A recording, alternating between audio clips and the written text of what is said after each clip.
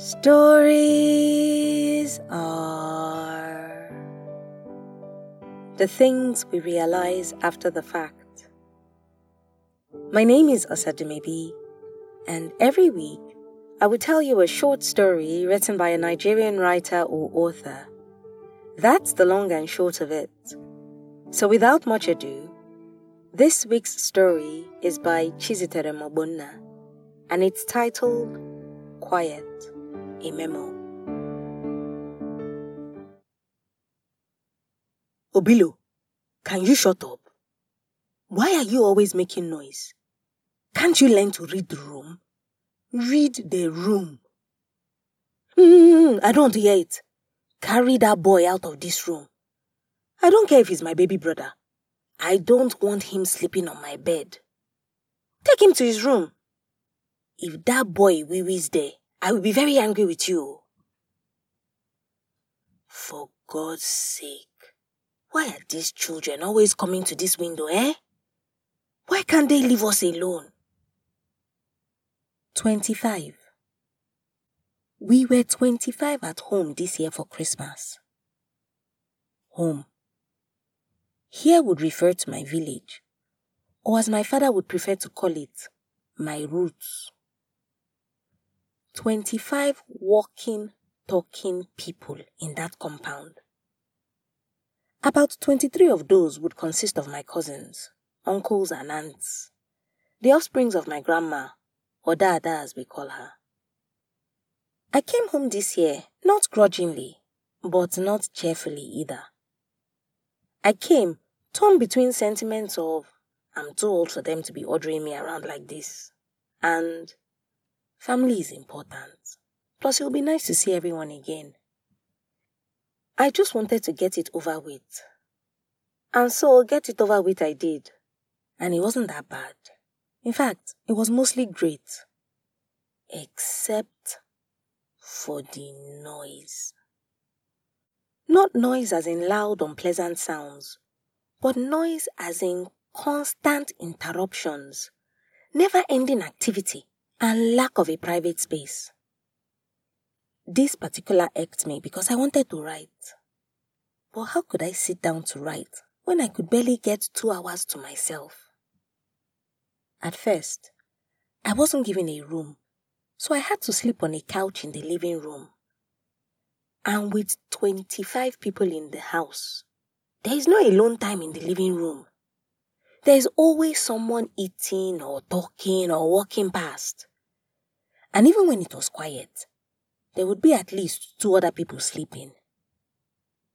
Eventually, I was given a room to share with 5 other boys. Of course, it didn't change much. Besides the occupants of the room, everyone else wanted to walk in and play or eat or sleep here. Regardless of where I went, there was noise. I just wanted some quiet. And wait till I tell you about how each of my relatives had their own special way of getting on my nerves. The youngest members of the households were Ike, Miracle, Isaac, and Chikamso. Isaac was particularly selfish and would not stop fighting for the remote with the other children. He would impose himself on everyone and everything, and asked that we all gave him whatever he wanted and watched whatever he watched. All this despite being 6 years old. Ike, age 3.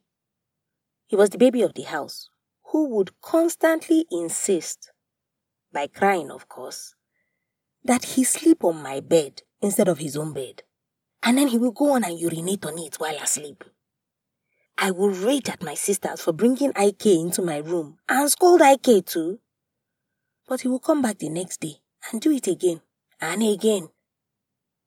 Miracle Kwano.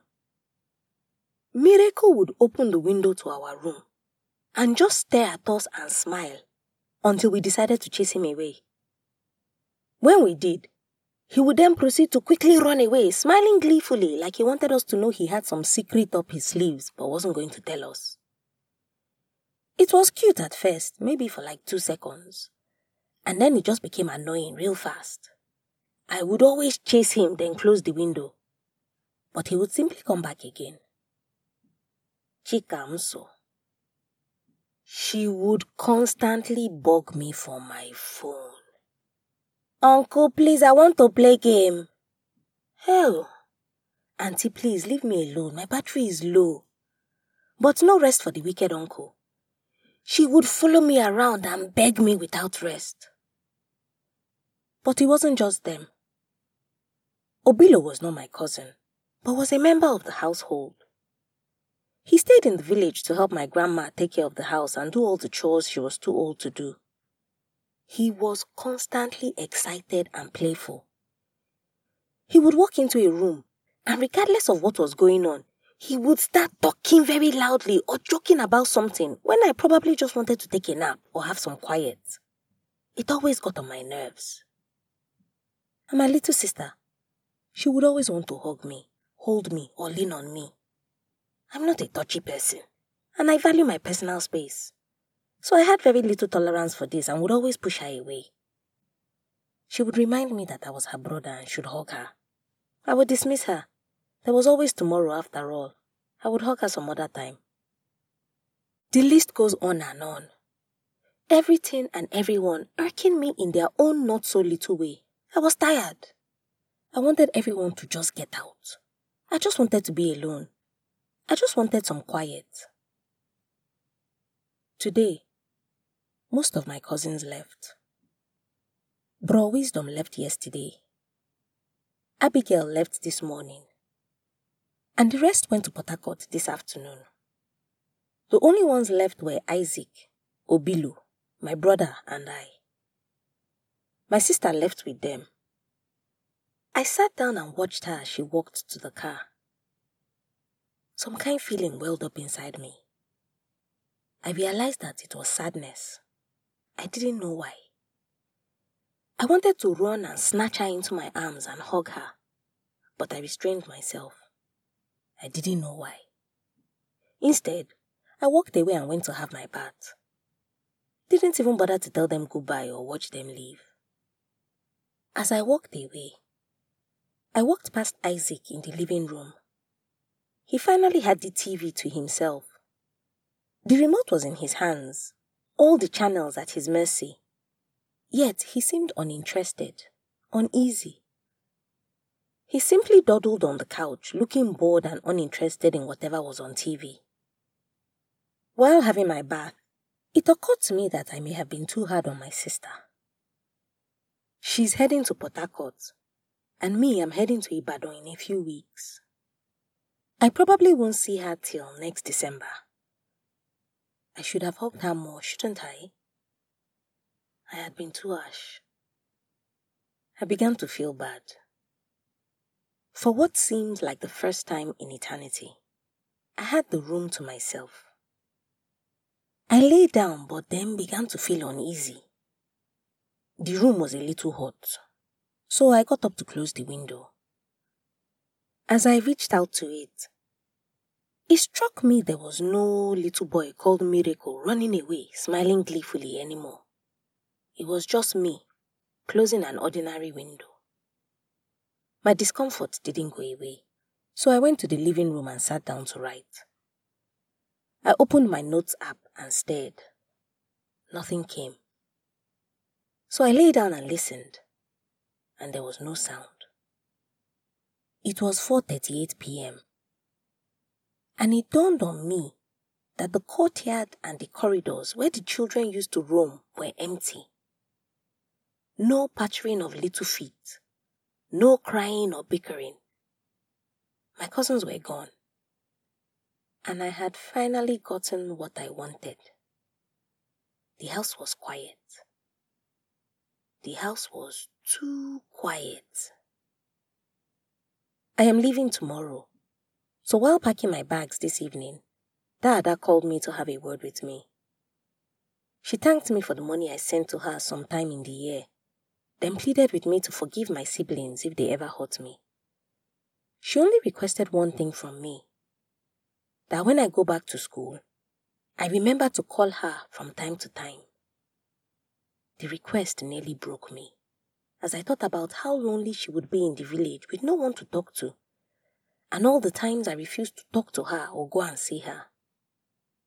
As if poetically, tonight was the first time in 2 weeks that NEPA didn't bring light, so we ate dinner in darkness. The silence in the compound was overwhelming, accentuated even further by the darkness. Unlike the ever-bustling city of Lagos, at night in my village, if there was no light, no one switched on their generators. Why would they? There was nothing to do, so it was silent throughout the village. With our phones dead and bored out of our minds, Obilo, my brother, and I sat outside. I turned to Obilo and asked what for me was the most ironic question. Obilo, is it always this quiet? Obilo looked at me, smiled painfully, and just shook his head. In retrospect, it made sense why Obilo was always so excited. He wasn't used to having this many people around. He was always by himself, no one of his age to play with throughout the year. Tomorrow morning, my uncle Isaac and I will speed off to Lagos. My father and brother will leave a few days later. And then that will leave just Dada, Daanwego, Auntie Oluchi, and Obilo. 4 people in this large compound. I think about the fact that the next time any of us will most likely step back into this compound will be next December. 11 whole months away. Dada will be awfully lonely till then. This house will be quiet. This house will be quiet for a long time.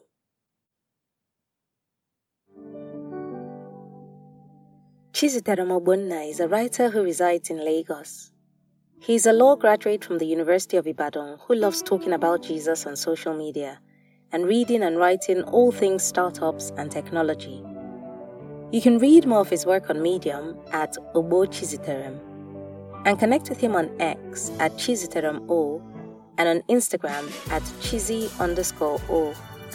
Details and links will be in the episode description.